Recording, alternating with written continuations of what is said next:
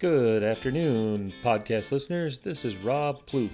Welcome back to Mid-Michigan Bowling News, the podcast for bowlers in the greater Flint area and the state of Michigan.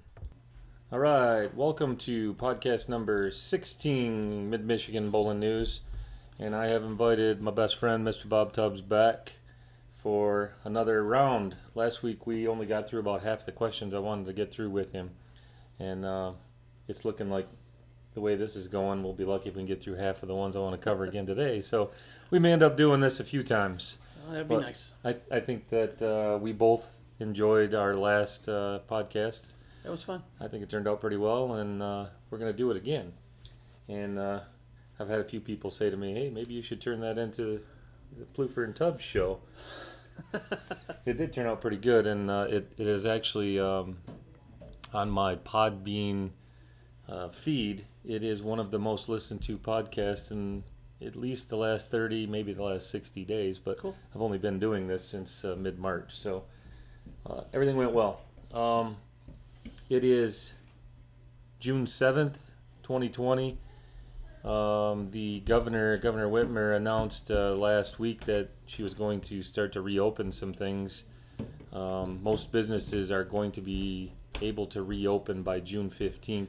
At least at limited capacity. So I kind of took that as the bowling alleys may be able to open on June 15th, but I don't think that they are. I have not heard any bowling alley that is opening in the greater Flint area yet. I know that there are some kids who are itching to get out there and get bowling. Oh, yeah. But I don't think that any of them are bowling, or any of the bowling alleys are opening yet. I am hearing rumors that some bowling centers may not open until September. Because of the 6-foot social distancing rule, and they're only going to be allowed to use every other lane. Some bowling centers are kind of thinking that it might not even be worth their time to open because summertime is usually slow time anyways. And as I said, it's June 7th already, so we'll see how that goes. We're going to cover a little bit of the coronavirus in our podcast today and what kind of effect that this may have on the bowling community. But welcome back to the show, Mr. Tubbs. Yeah, it's great to be here. Had a blast last time. Happy to have you again. So I've got some questions that we're going to go through again. But the first thing I want you to cover with our listeners is give us a little bit of your bowling experience through the years. Okay. And tell everyone how long it's been since you've really bowled competitively and why. Okay. How come you have not bowled competitively? And I'll interject a few things because I know you and I have talked before when we started coaching. This is going to be your 17th season. 17th season at coaching at Davison. But I know when we started and you get into coaching, it takes up all of your time. But when you're serious about bowling, you really don't need to do anything else when you're coaching. No, it feeds that desire. Oh yeah, to definitely. be in the bowling center. So go ahead. The mic is yours. Tell us some of your bowling experiences, and then tell us how long it's been since you've bowled competitively and why. Okay. Well, I've had three lives in bowling. Obviously, my competition side, which is my youth and adult time. My time that I spent as a member of the American Bowling Council for the Flint area and the United States Bowling Council for the Flint area. And my third life would be my coaching life. My bowling life didn't start off as early as a lot of kids. I think I was 14 years old the first time that the neighborhood kids were kind of saying, hey, we're going to put a bowling team together. And everybody was bowling at Blue Jay Lanes, the currently called Richfield Bowl. And only us old people would know it as Blue Jay Lanes. That's right, Blue Jay Lanes. And prior to that, my parents bowled on Sunday nights with my aunt and my uncle. 4 people that are big. That were huge influences in my life. And my big interest at Blue Jay was the pinball. I really only wanted to go to Blue Jay to play pinball. But you know, that was when I was little. When I got to be 14, we had a little neighborhood team with the neighborhood kids, and I competed, and then at 15, I guess I wasn't good enough. They didn't ask me back. At 16, though, I was I was in high school, and there were some guys in the neighborhood that had a team, and they called me down to their house, and asked me if I wanted to bowl with them, and told me I had to and I said, yeah, I would be thrilled. I'd be thrilled to be part of the team. But they hazed me and made me drink a raw egg to initiate me into the team, which Wow. That obviously stuck with you. That was, yeah. Well, actually, Ed Childs was the captain of that team, and the brains behind the raw egg kick is a friend of the folks that do our team photographs. And the first time we brought him in to do photographs, he asked me if I make the kids drink raw eggs to join the Davison team, and I said no, and you must be a friend of Eddie Childs. But that's where it started. I got a hunger for it. I was the smallest guy, probably not the strongest guy, and not the fastest guy, and definitely not the best bowler. But it motivated me right away to work on my game to be as good as these guys. My dad took me to GLC. I got my own ball. Howard drilled my equipment, which was obviously more of a recognized event later in my life than the day it happened. As I became more and more educated about the Flint area and the bowling that went on. So this would have probably been 1980 or 1979. And then started bowling with these neighborhood kids. And then after that, I joined a team with my church group. And then after that, I put a team together with a bunch of seniors I graduated high school with. Then, of course, the infamous trip to Ohio. Yes. Where I was, and to tell you the truth, I wasn't actually going to bowl that tournament. I was walking around Bees after we finished up. It was my senior year, and I was just waxing nostalgic. I was sticking around. Well, here we are. It's the last day of bowling. Everybody's gone. I'm the only one still there when Loretta come walking out of the back, and she said, "What are you still doing here?" And I said, "Oh, just, thinking about not bowling anymore." And she was like, "What do you mean, not bowling anymore?" And she said, "Why aren't you going to bowl in the tournament to go to the Dick Rickers?" And I said, "What tournament?" And then she told me about it, and we're going to bowl 4 games in 4 different houses, and the top guys were going to represent Flint in this national tournament. So, and like I said, that's already been covered before. You and I hooked up as friends, and we had a hell of an experience, and it just took off like a rocket ship after that. You and I. It's been a hell of a ride. We bowled everywhere together: Ohio, Indiana, New York, Wisconsin. It was just, it was a blast all over Michigan, MJMAs and tournaments and everything, and it was an incredible experience. Had some really a lot of fun. When we went into the men's leagues, you got there a year before me, and then I came up, and then things were a little slow out the gate, but like we've covered before, worked out with Don and took the game to another level. Was very fortunate to be part of a city tournament team with you and Nick and Kenny and John, and then later on won the Bisco with Cooper and Kuhn and Wags and Mark Michaels and Ozzie Koski. You remember what year it was we won the city tournament? Oh gosh, 1993. 93. I was gonna say I think it was the year I got married. So yeah. So I don't know how you feel about this, but I didn't think it was that big of a deal that we won the city tournament. But when you look back on the history of things, no, it's like that was a pretty big deal.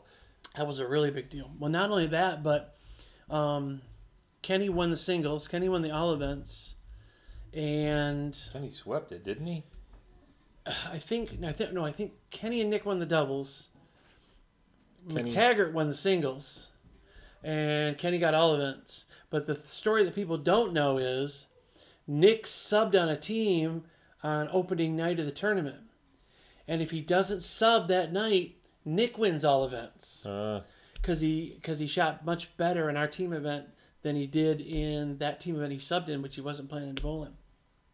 And total pins for the group, we finished extremely high in every event. I would say that if they were doing like they do with the ABCs and USBCs, we probably would have had the highest pin count for anybody there at the tournament for one team. I remember bowling that city tournament. That was, we were on fire with Nick and Kenny and John Roof and you and I. We were tearing it up, and That was a fun team. We knew we were shooting for first place that night. Yeah, that was fun. It was apparent right out the gate, especially the way Kenny was hitting it and Nick was hitting it. And I think I had a 250 the first game, and then just kind of average for the next two. And I think you had a big second game. John had a big third game. I think the scores were very high. It was a very memorable experience, no doubt. Yep, no doubt about it. So winning that, and then winning the Bisco with Wags, and then hooking up with Sean after when things had changed with the City League. You and I had already fallen out of it, but hooking back up with him was Clark Satterley and Gussie and Lloyd Hodge, and winning that.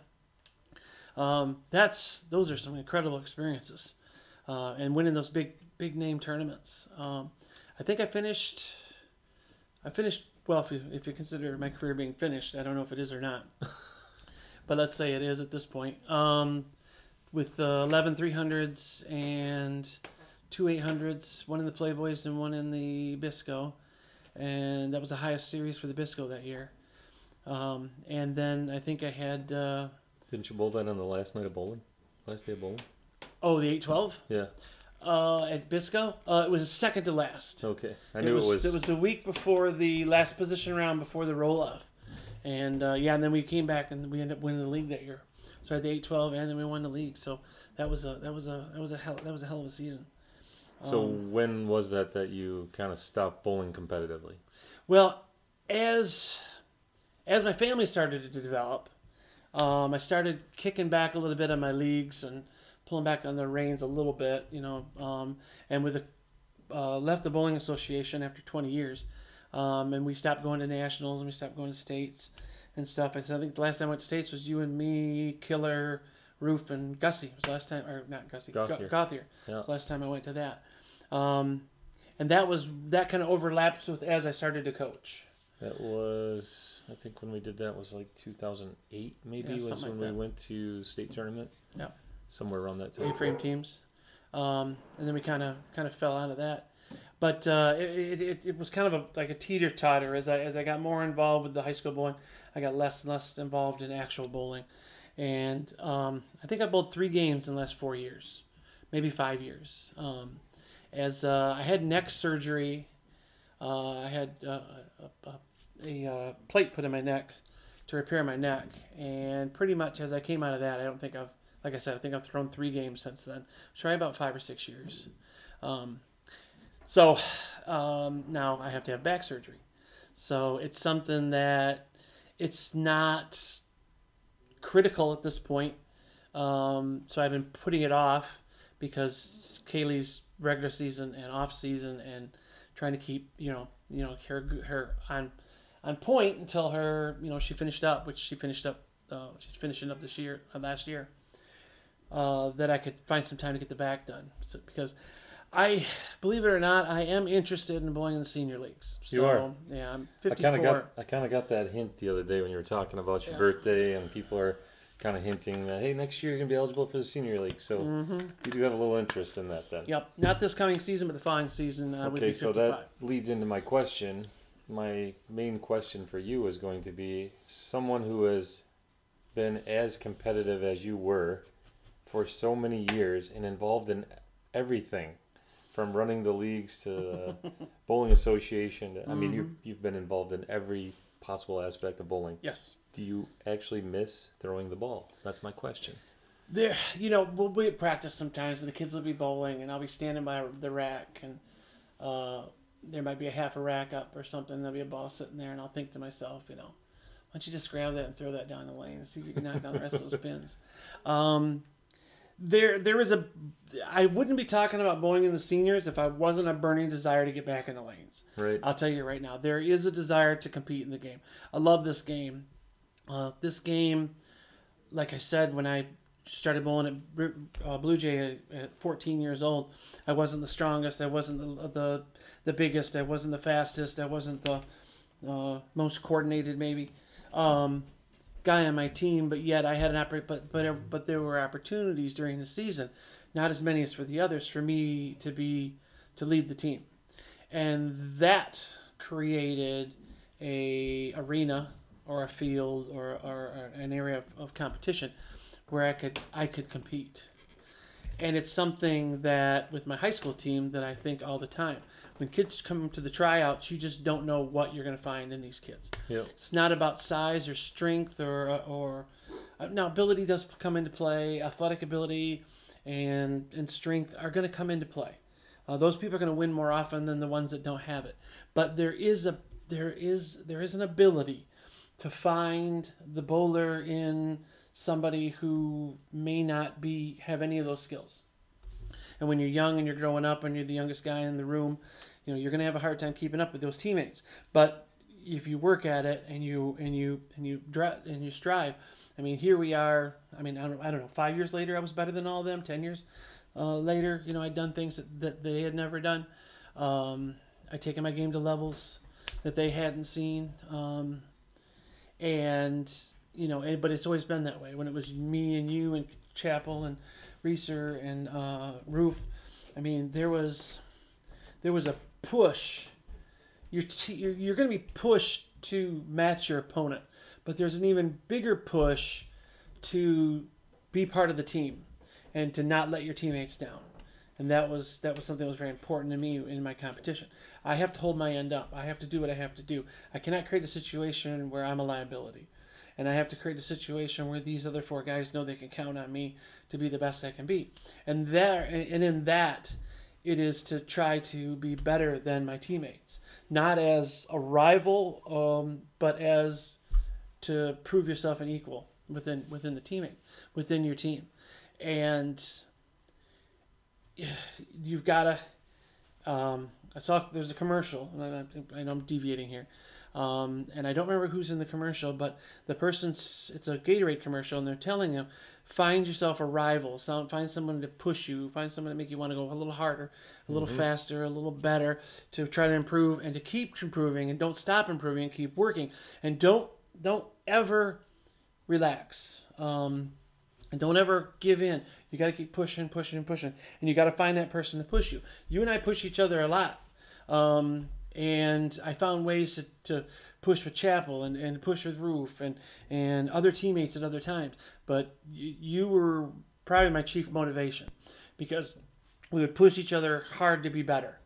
It was great that we did well. And there's one line that from the old A-frame teams that I still remember. I throw it to my high school bowlers all the time. You throw the first one in the 10th, and instead of saying great shot or good or way to go, it was, you haven't done nothing yet. Don't relax. Don't get comfortable. Don't come back here thinking you're done, because you've got, the next one's even more important because it gets you that third fill ball. Now, if I go up and get a 3 count on the third ball, there's a story for you.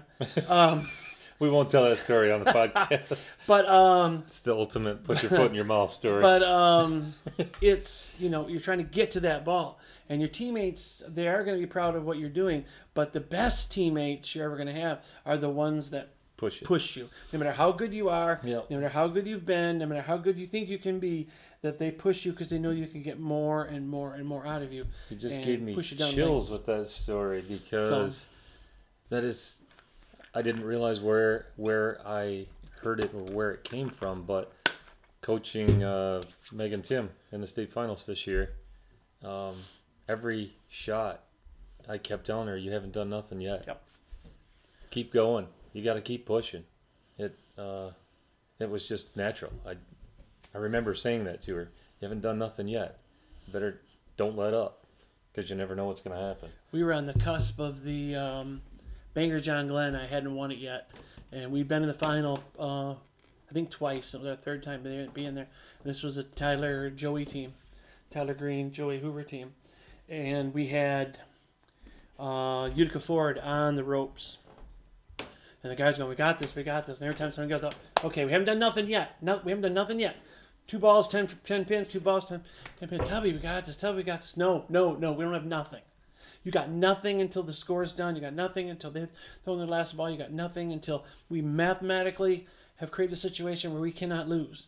You can't get comfortable. And they were both kind of looking at me like I'd lost my mind, but I just did not want to see this slip. I'd seen it too many times. Oh yeah. I'd seen it in the adults. I'd seen it in the kids. I'd seen it on TV. I mean, we're bowling on a Friday night. Val Sherlock, who is somebody, you know where I'm going. Oh yeah. Somebody who has been an all-star and been a city champion and one of the best bowlers to come out of the Flint area, and he needs 5 or 6 pins on 2 balls to beat us, and he throws a 4 count, takes the heart out, and somehow through the same exact shot. through the same exact shot, went through the same exact hole and got a 4 miss. And without the ball leaving the lane, and we win the game. Oh yeah. To everybody's astonishment and to Paul Snyder's disbelief, and Bob Wagner's, for that matter. And sorry, Val, if you're out there, but you just cannot take it for granted. Yep. Del Ballard Jr. on television, all he needs to do is hit the pins to win a PBA title, and he chucks one in the ditch. My own daughter did it. My own daughter, Lindsay. In her, it was probably her junior year. We were bowling the Utica doubles tournament down there in Sterling Lanes, and she gets to the 10th frame. She needs 13 pins to win the game. She leaves a 10 pin, picks up the spare. She just needs 3 pins to win the game, and she threw it in the ditch, and they lost. They were eliminated. It was a lesson for me. It was a lesson for her. She learned from it. I learned from it because I blew my top. I couldn't believe she did it, and it was something that I learned that if you ever get in that situation as a coach, you gotta talk to your kids. You gotta tell them, hey, look, throw the ball down the middle of the lane, get it away from the gutter. You just need 3 pins here. Well, you were telling me about the girl, Hannah wins the state singles title, and you said the girl she bowled in the first round wasn't keeping track of the score and actually threw away a shot. Yes. Yeah. That could have helped her eliminate Hannah. Now Hannah never looked back from that match. Yep. But it's so important to keep your focus on everything that's going on in the lanes. Okay, so you answered my question. Do you miss bowling? The answer is yes. You miss it. So at some point you'll get back into it. Yes. I took a break from leagues and bowling for roughly 5 years. And you and I both went back to college in our later years, which affected our bowling as well. Oh, yeah. Because we couldn't bowl because we were going to school.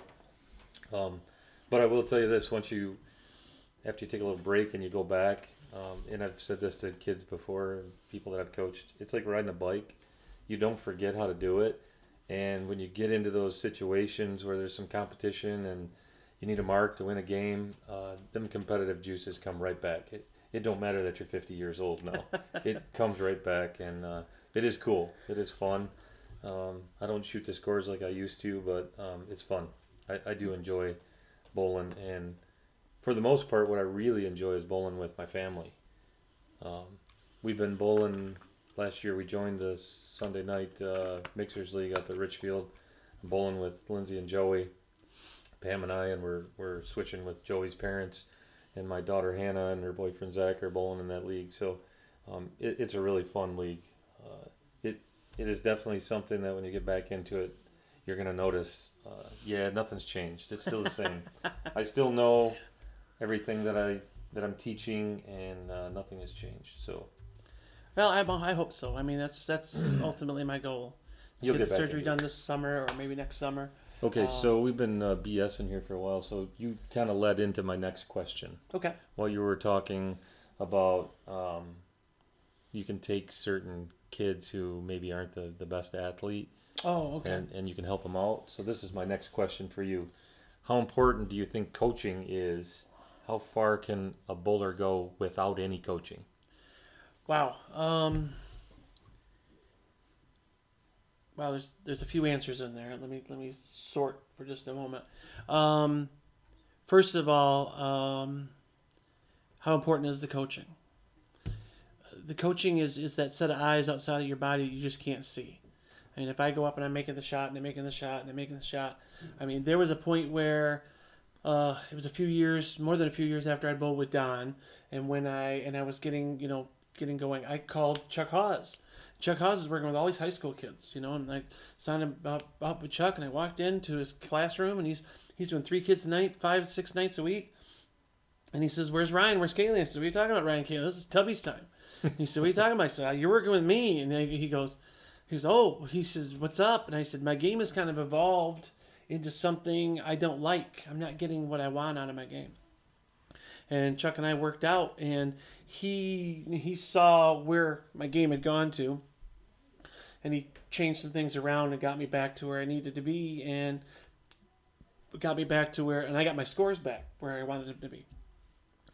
It's You can't do these things on your own. You have to have. I mean, you could record yourself and watch the recordings. You could, videotape and use your phones and use your iPads and stuff like that. But you've got to have someone to bounce things off of. You got to have somebody to make suggestions. You got to have somebody who can coach, even if they're not a certified coach, but somebody that can watch and see what there is in there. And then you have to dedicate yourself to wanting to improve. There are bowlers out there that come through our program that throw the ball a certain way, stand a certain way, and that's what they want to do. They don't want to change anything. Those people are hard to coach. Probably because somewhere along the line, a dad or an uncle or somebody said, "This is how you bowl," and they don't want to change. So they may not want to improve, and that's going to be quite a struggle. But there are the other ones who come in and right away you say, "Okay, can I suggest something? Can we try something?" And you can find a way to help them improve. The athletic and the gifted ones are going to get it very fast. They're going to get it and they're going to pick it up. I always said that if an athlete who's not a bowler was to try out, and if somebody bowled their entire life who's not very athletically gifted, that athlete's going to catch up very quickly. The uneducated bowler or the inexperienced bowler or the unathletic bowler, there's success there. We can find success for them. They may have a ceiling that they can only go so high, but we can get them as high as we possibly can get them. And it goes back to the things like Don taught us, the drills, making sure, start with a balance point. Are you balanced at the line? Are you keeping your balance point? Are you getting through? Are you following through? Are you doing what you need to do? Are you keeping the shoulders down? Are you finding, and then teaching them how to adjust for the different spares and how to, and helping them with their equipment and helping them with how to make their decisions and how to change and things like that. I've seen dedicated bowlers who aren't very athletically gifted but are smart enough to listen to what you say that get success, that find success they shouldn't find. And then I've had athletic people who come in who aren't, really bowlers, and they become skilled because pure athleticism. They can figure out that, well, I threw it there and it went to the right, so if I move left, maybe it'll go back to where I could get it. They figure it out a little bit faster. The most interesting story I have over my 16 years would be a young man who came into our program with autism. I know where you're going with this, and sir. He tried out his first year, and it was too noisy. And he come to me and he said, "I'm going home." I said, "Okay." And he says, he didn't come back, which was strange. And then his sophomore year he came in and he tried out, and he bowled well for himself. We put him on the JV program, and he hit under the bench during the national anthem with his hands over his ears. He had a real difficult time with the teammates, had a real difficult time with the whole process, but he stuck it out and he got through his first year. And by the end of the year, there wasn't so many hands in the ears, and by the end of the year, there wasn't so many. There was a little bit more interaction with the teammates, and then that summer he decided to do some workouts with some of the other bowlers, and we worked out with this young man, and we saw some improvements, and he didn't make it to varsity, but he became the best bowler he could possibly be by the time he graduated his senior year. And he was so much better and so farther along than we thought he'd ever get. And the successes that he had was It was unbelievable. It was inspiring. It really was unbelievable. The night He actually turned into a really good bowler. he did, he shot 247 at Cloud Bowling Arcade, and the place was roaring every time he threw a strike. I think he had 6 or 7 in a row at one stretch. The place was roaring. He was smiling from ear to ear. He wasn't putting his hands over his ears. He wasn't hiding under the benches. People were high-fiving him. Everybody knew him. Everybody knew his story. Everybody knew the challenges that he had to overcome. Damn, that kid was good. And it's just inspiring that if somebody with those kind of limitations and those kind of hurdles managed to get to where he got to, I mean, if he can do it, why can't anybody else do it? Why can't any other kid do it? Why can't a kid that has a weight problem, or a kid that's undersized, or a kid that's not very strong, or a kid who's not coordinated? If this young man could have the success that he had, then anybody could have it. So the answer to the question, how important is coaching? You just said it. It's extremely important. It's extremely important. How far can a bowler go without coaching? Not very far, probably. You got to have somebody else to. Anybody who's achieved a lot of success in any sport has had coaches that have helped them along the way. It doesn't matter what sport it is, but Ryan's story is it's inspiring. It's that's the one. If there's one memorable person that just as a coach. I think that's the nice thing about the sport of bowling too. For us is I have a girl on our JV team this year who has Down syndrome. We can take anybody. Oh yeah. And we can make them pretty decent bowlers. I mean, you guys proved it with Ryan for sure. Oh yeah. But yeah, there's other aspects to that too. Like my first year coaching, I'll never forget this either. I had a girl on the team. I won't name any names, but this girl was, I guess you would consider her a loner. She didn't speak to anybody. This girl would go up and throw the ball, come back, put her headphones in her ear, and go sit at a different table. Never said a word to anybody. So I walked over to her and said, "What are you doing?" And she said, "What do you mean?" And I said, "Well, I'm not going to have you sitting over here with your earphones in, not listening to me, and not interacting with your team. It's not going to happen. Yeah. You've got to start interacting with your team if we're going to be successful. You have to start communicating." And she did not want to do that at all. And within a year, that girl was a captain of the team. She was the voice of the team. That's good. So that stuff can happen. It really can. I mean, I would guess that if you were intelligent enough, you had the resources, and you bought the videos and the things, you could be coached through, the video analysis, stuff like that. But I just don't know how far you're going to get if you don't seek out some form of coaching. We've got a lot of tools nowadays as coaches that others before us didn't have. The iPhones, the tablets, being able to video and slow down the video and see things in slow motion that you couldn't before. I mean, what a tool. If you're not using that as a coach, you better start thinking about doing it, because it is a great tool to use. The Coach's Eye. Yeah. And you can draw on the screen and do those things. That software is, it's relatively inexpensive. And you put that on an iPad and you stand at the side and watch the kids bowl and record it. And then you can even draw on the screen to certain areas and show them, okay, look, I think the other big thing for coaches nowadays is the statistics part of it. If you're keeping track of stats, and those apps are out there available for people to do now, you really should start doing that. Oh yeah. Brian started using the one. My daughter and Brian's daughter, your daughter, all bowled collegiately, but in NCAA they're required to have this certain app. And Brian used it for his high school girls this year for the first time. Bowl sheets? Bowl sheets. And he said it was, very, very enlightening. Yeah. Okay, so that this kind of leads into my next question.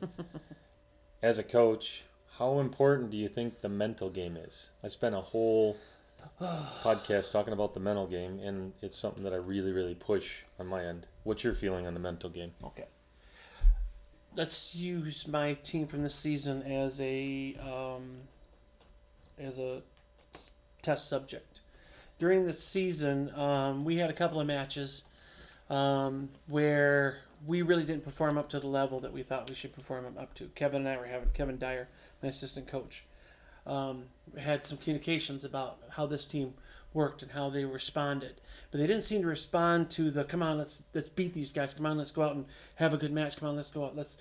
These guys want to beat you. You're Davis, and you're the defending conference champions. They want to win the conference championship. They're coming for you. You got to be ready. We didn't see the motivation in that. They didn't take that to heart. They really didn't get into that. And we had a couple of our worst outings on nights when I really expected them to rise up. Now, if you go back into the past, the Tyler Green teams, Joey Hoover teams, Chad teams, those teams, when you said, hey, it's Grand Blanc, hey, it's Carmen, they got up for those matches. They got excited. They got, going. And Kevin said this, we're not getting that type of reaction out of these guys. And if you go back to some of Kevin's teams, like when he had Quentin, and when he had some of his other bowlers, there was a motivation factor for bowling us or bowling Grand Blanc or anybody like that. But this team didn't seem to respond to that, and Kevin and I were trying to figure out where the response was. And we weren't getting what we wanted. And overall, average-wise, this was not one of my better average teams compared to other teams. And we had a successful season. I think we were at 10-3 in conference. Put us about third in the Big Nine, which a lot of D1 teams in there. Valley. Saginaw Valley, sorry. And I think we were going into the regional tune-up, and I told you that we were taking the gloves off and we're going to go Port Huron Northern. Mm-hmm. I said, we're going Port Huron Northern today. And you kind of looked at me and I said, these guys don't seem to get motivated. They can't self-motivate. So we're going to so what do you do? If you're fighting the man without fear, how do you beat him? Well, you put the fear in him. Well, how do you motivate a team without motivation? You put the motivation into them. So I told Kevin, I'm going full board Port Huron Northern. Now, that definition, when I first came into this program 16 years ago, my first team was a bunch of young guys, didn't know what we were doing, went to our first regional. Here's Port Huron Northern, a team that's extremely successful. They have some exceptionally talented bowlers in their program. They were constantly, getting over the hump, making the Elite Eights. Their singles bowlers were making the Sweet 16s for state championships. And they were all up, and they were all high-fiving, they were all yelling and screaming. They were all, boom when they struck, which didn't go over well with Miss Alexander. And they were really getting into it, and I paid very close attention to that. And then over the years, as our teams improved, we got a little more boisterous, a little more involved, a little more excited. So I said, fast forward, I said, we're going to put the excitement into the team if the teammate can't find their excitement. So we started off right away, first bowler, first guy, fill that frame. Come on, you can fill that frame. You got this. Make that frame, fill that frame, all the way up to the approach. All the way back off the approach. Great shot, way to be. That's the way to be. We're going to do this. All right, who's up next? Let's go. And then as the marks, and then if it was, if everybody marks star frame, all right, star frame, way to go, guys. This is what we need. This is going to get us to states. This is how we get there. And we win the tournament. And I'm jumping up on doubles, and I'm flying across, flying out of my chair on turkeys. And I am just putting the excitement into them. And it's working. So this team that finished third in the conference, this team that was kind of lackluster in some of their tournaments, this team that really didn't show that kind of response to the way we were trying to get them motivated, we found a way to get them motivated. We found a way to get the motivation in them. They go out, they win that. We take second at regionals. We qualify at states, and we go all the way to the Final Four before we lose to the eventual champion. And it was just like flipping a switch. It was just finding that motivation, finding that way to get a team that just didn't seem like they were getting there over the hump. And as a coach, that's your responsibility. And I'm sure you've had teams that responded to different stimulus different ways over the years. Some of them probably took right to a chant or a theory. Some of them probably took right to a high five or maybe even they made up their own, high five routine. But, as the coach, you got to find out which buttons to push to get the performance you want out of them. And as Dave Kowalski says, it's all preseason until you get to regionals. Mm-hmm. We found, Kevin and I are talking. How do we motivate these guys? How do we motivate these guys? How do we find it? These guys all bowl well, but for some reason it just didn't happen as a team. So how does that apply to the mental game? I understand what you're saying. You're motivating them, but You've got to help them. If they can't visualize it, you got to help them visualize it. If they don't understand why visualizing a shot or thinking about positive performance or locking out the negative, then not thinking about the negative, or not thinking, right. Sometimes you can just overthink it. Yeah. That's the coach's responsibility. Sometimes the mental game it's a block. It's just another hurdle. It's, how do you when we're coaching them in practice and it's working, but we can't translate that over to match play in conference, but that's a mental block. That's a part of their mental game, and you've got to stop them. And you got to sit them down, and you got to say that, you're overthinking this. You're working too hard on this. You're not thinking about what you're supposed to be thinking about. So that's, like I said, we had to find a way to maybe flip off their ability to overthink it.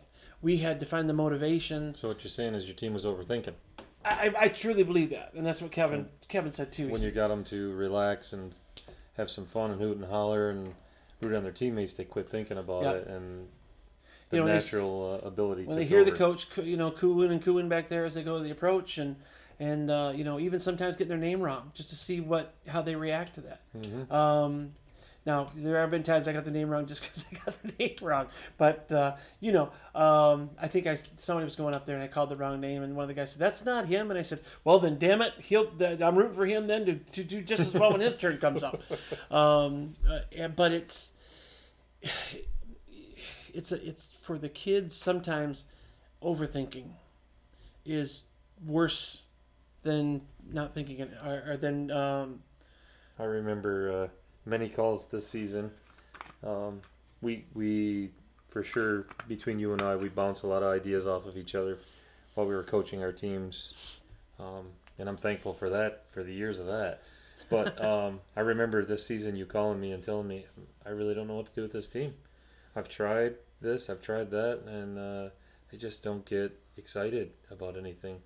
And I do remember the regional tune-up tournament over there at Grand Blanc Lanes, and you guys took off, and I really thought that Flushing had a team that was going to give you guys a run for your money. They threw the ball well that day. And maybe not even your team might not make the states because Flushing might take your spot. And for you guys to go as far as you did this year, that was a hell of a job. It was. It finally. We ran out of opportunities, but it was a mental block. It was just, they could go out and roll. You watch that team practice at Rollaway, and you think they were going to win state championship. I'm serious. And then we would go to a meet, and it was like the whole team, everybody just kind of freaked out. Everybody just forgot.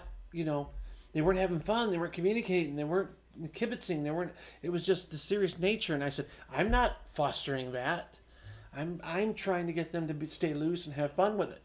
But I think also that there's an expectation from teams before that maybe they weren't living up to, and then when they lost a couple conference meets and conference was out of reach, that they might have felt like, okay, well, maybe we're not as good as we think we are. But Kevin said it. He said this team is extremely talented, but they can't get over this little mental hurdle when they go into competition. So it was, if they can't get their mental game right, well, then it's my responsibility to push the buttons, try to get them there. And I think part of that is visualization. And when you put the curtain up over the arrows, this is my favorite drill because it helps the mental game out a lot, is you have them work together you put the curtain sits in the channels, and it's just past the arrows. It's a big black curtain so they can't see the pins. and the bowlers work in tandem, and the first bowler throws the ball, and his partner tells him what he left. There's no peeking. It's not allowed to peek. You can't peek around the curtain and see that you left a 1-3. That's not going to help you. When the gentleman who you're working with or the coach says you left the 1-3, then you have to visualize the 1-3. Your arrow's there, your target's there. I have to get from here to there and throw the ball where I believe it'll hit the 1-3. So you're visualizing, and it strengthens the mental game because now you're trusting your instincts and you're trusting what your game knowledge. This is how I get the ball to where those pins are supposed to be, even though I can't see them. So building the mental game is just as important, and it's a huge part of our practices. Okay, so how much would you say the mental game factors into, just for your high school team? How important is the mental game? If you were to give it a percentage of, this is this much important for my team to learn, what would the mental game factor in that?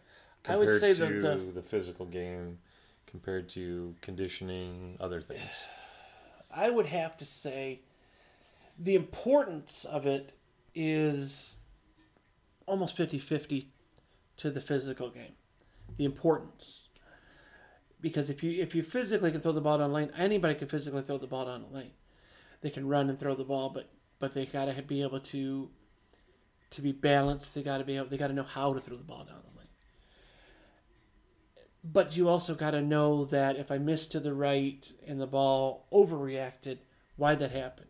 Or if I missed inside and the ball skidded past the mark, why that happened, when it should be the opposite way around. You understand what I'm saying? If you're on a house shot, you expect there's a house shot expectation.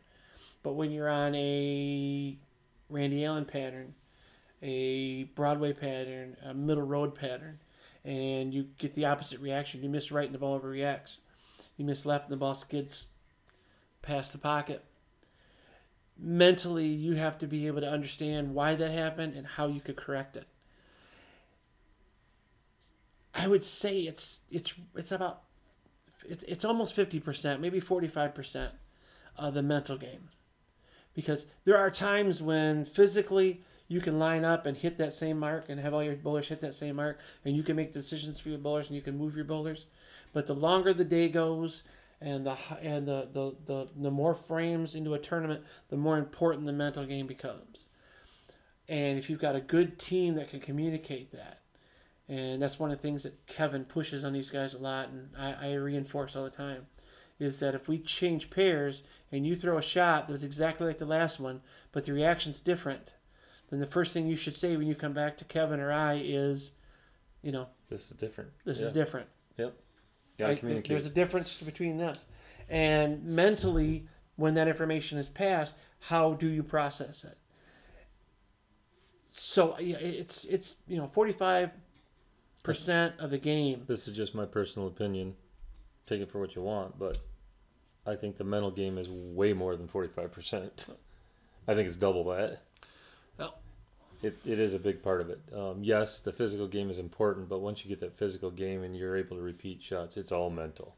Yeah. Well, yes. Once you lock one down, lock one side of it down, the other side becomes so more important. And confidence is the biggest factor in a bowler's. Oh yeah. It is huge, and it's extremely difficult to, if you don't have confidence or you're struggling, it's extremely difficult to turn that around and get some confidence going. But some coach at some point in my life told me, if you're struggling, you think you're in a slump. There is no such thing as a slump, by the way. But if you think you're in a slump and you're struggling, how do you get out of it? Bowl more. Yeah. You should bowl more. You should do more, because pull yourself out of it. Yes, the more you do it, the quicker you're going to come out of it. So I learned that as I was bowling. Like if I bowled in a league once a week and I thought I was struggling or in a slump might last a month when you're bowling once a week.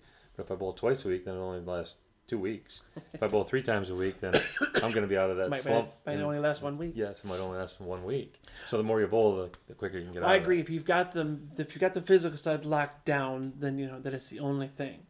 But there's a lot of people that, there are those bowlers that come through that just, they're physically gifted. It's just a matter of Yes. just getting the mental. No, I game agree put with together. that. Yeah, and you But got so to work it's on like that I said, physical part. but I would say, but if you got the mental part of it, but the physical game starts to slide, that's why I said it's about 55-45 for me. And there's a difference too. There's the women's game and the men's game. Oh yeah. And the women's, one of the reasons, and that I would tell my high school bowlers, you should go to see Alita Sills and Michelle Mullen to get coaching, or who's the young lady that we bowled with in juniors, Lisa Bishop. The men's amateur game is more in line with the women's professional game than the men's professional game, because the men's professional game is about inside, covering as many boards, turning the ball as much as you can, and getting this ridiculous reaction, where the professional women's game is more about timing, release, balance, and consistency. And I've told them, I said, don't feel like you have to go to a man coach because you're a boy, because these women were on the women's tour, and their game is more in line with where you want to be as a high school bowler or an accomplished high school bowler. And I've got some kids that have done that. They've gone down and seen them. A young man in the Kersley program, Ethan Burke. Yep. His game just really took off when he started working out with those ladies. And Jeremy took the Flushing program down there for a workout with them, and absolutely loved it. I believe that they'll be working out with Michelle and Alita for years to come. yeah, we brought him They absolutely loved him for a camp down to Davison, and they did a 4-hour workout where they did one-on-ones with everybody. Then they videotaped everybody. Then they took everybody in the bar. We watched everybody's videotape, and they critiqued everybody. And they said, even if it's not your video, you should watch this because you could learn something. Yep. Then they took them back on the lanes, and they did one-on-ones with them again. And it was a great little workout. We have trouble getting into their schedule because usually they're gone the first few weeks of August, and that's the only time we can bring them in. But their abilities are, my daughter bowled collegiately, and halfway through a junior year, she was 11th in the country in average. And a lot of that has to do with the years of training she had with Michelle Mullen. So if you're listening out there and you've got kids that are in high school, these two ladies are extremely talented. At one time, they had a 15-year streak of state champions that they coached. People that came through the programs that were state champions. And they're located in Farmington Hills. Farmington Hills at Country Lanes, and it's a bit of a drive, but well worth it. Okay, guess what? We're 52 and a half minutes into this We got there fast. podcast, and I have only covered 3 of my questions out of about 10. So we're gonna go on here for about 5 more minutes. We're just gonna touch on this real quick, and then we'll come back. Okay. Maybe next week we'll this whole coronavirus thing. Oh, jeez. I want to just get your thoughts on it, because my thoughts are pretty scary about what this is doing to the bowling centers, the game of bowling, the future of bowling. I want to get your idea. Like, what do you think is going to happen? Are you hearing anything? Tell me your thoughts on the whole coronavirus. Okay. Well, this is individual opinion. Right. I'm this not, is just our opinion. Right. So. I'm not a doctor. I'm not a lawyer. I'm not a politician. I'm just somebody who Loves the bowl. Loves to bowl. I'm coach. somebody who has medical people in my family, and I have some general knowledge of the subject. So that being said, the last time that the country was shut down was 9/11. And if you remember, all the airlines stopped, the transportation stopped, and everything stopped because we didn't know. There was this unknown out there. We didn't know what was going to hurt us, what was not going to hurt us. We had seen traumatic events play out on television. And if you remember, there were anthrax scares and threats and shoe bombers and all kinds of things that scared us and took our attention away and made us think, is there anything ever going to be the same? Slowly but surely, things return to what we would consider normal. People began to return to travel. People began to return to work. People began to travel. And things got back to the way they were supposed to be. A lot of parallels here. Although we are dealing with a pandemic, which is a disease, and it is something that we cannot see, something we cannot touch, something we cannot feel. We do not know if the person next to us has it, doesn't have it, does have it. What we do know is that 100 years ago there was a pandemic, 50 years ago there was a pandemic, and probably 50 to 100 years from now there'll be a pandemic. There'll be another one. And that this one, measures were taken to protect us. And those measures were taken to make sure that things didn't escalate to ridiculous levels, and they didn't. So now as we slowly work our way back to things returning to normal, or what will be normal, slowly but surely we'll start off with everybody wearing masks. Soon nobody will be wearing masks. We'll start off with hand sanitizing when we get out of bed, and when we go out to the door, and when we go to when we get our paper, and when we go out to eat, and we're going to sanitize, and then slowly but surely that'll reduce itself, and slowly but surely things will return to the way that they were. And it may even go back to shaking hands with the people we love and care about once again. So the most important thing is, at this point, is to have faith that we're going to get through this, and that we're gonna go back to the lanes, and that we're going to go back to our teams, and we're going to go back to competition and friendship and fellowship, and we're gonna go back to having to the sport that we love. And it's just gonna take us a little time to get there.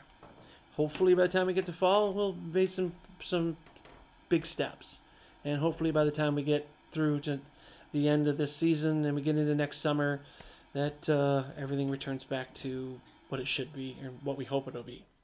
So I just say I'm a man of faith, and I'm sure that we're gonna get there. Well, we're 3 months with bowling centers being shut down here in Michigan, where no one can go into a bowling alley and even practice a game. They have reopened bowling centers in Wisconsin and in Ohio, some of our neighboring states. In fact, I know some people who are driving out of state to go bowl. Oh, yeah. To practice, to bowl in tournaments. So I do think it is coming. It will come back. Maybe not as quickly here as some of the other states, but my fear is it's definitely going to be different. High-fiving people, shaking hands before and after a competition could be a little different. But my biggest fear, my biggest fear is these bowling centers. I know they're in trouble. I know that financially, I don't know that they can withstand this. And if people are scared to go back and join a league, this could be devastating to the sport, and I just don't want to see that happen. I'm afraid that we are going to lose some bowling centers in mid-Michigan. I'm afraid that's going to happen. I hope it does not. I hope I'm wrong, but I'm afraid that it's going to happen. Nobody's building new centers, and every year it seems like we lose a center or two in the state of Michigan, and some near and dear to our area right here. The best thing I've seen through all of this just last week, Rick Dodick up there at Monitor Lanes, I seen a post on Facebook that he is installing new lanes and new scorers up there at Monitor Lanes. Bless his heart. Even though Bay Lane's just down the road. Right, just closed. Closing the doors. Yep. Monitor is redoing their bowling center. So I hope that people support him and support that center. That's been a very important center for us for high school bowling, especially for the Kearsley team, because we get to go there, seems like every year for regionals. But it is good news to see, and hopefully we'll see some more of that. But just want to get your thought on that real quick. We're 59 minutes in, so we're gonna have to wrap this one up. Again, I got 6 more questions to ask you on my original list that I thought we were gonna get done in an hour. So yeah, we're gonna have Mr. Tubbs back for, I bet you, at least 2 more times, probably more. I think you and I both find this real easy to sit here and talk about bowling. We've got a lot of experience with it. Yeah. It just comes natural to us. I do want to cover Greater Flint Youth Bowling Hall of Fame. Yes. We're going to cover that in the future. We're going to cover some more bowling centers and the maybe what the coronavirus might affect as far as high school bowling goes on our next podcast. I do want to get your thoughts on a lineup. What is it important? How important is it? How do you make your lineup? So we're going to cover that, and then I also want to cover the MHSI BCA and how important that is to high school bowling and your interaction with that and the direction that that's going. So we're going to do this again. We're over an hour into it. This is going to be my longest podcast ever. It's okay. Hopefully people enjoy it, and we'll continue to do it. Hoping that some coaches and or kids that are involved in high school bowling are out there listening, and they're picking a few things up from us. Because, like I said, kind of comes natural to us to talk about bowling. So thanks for joining me again tonight. And hopefully if we wait another week to do this, it'll probably be more than a week because I'm going to be out of town next week. Okay.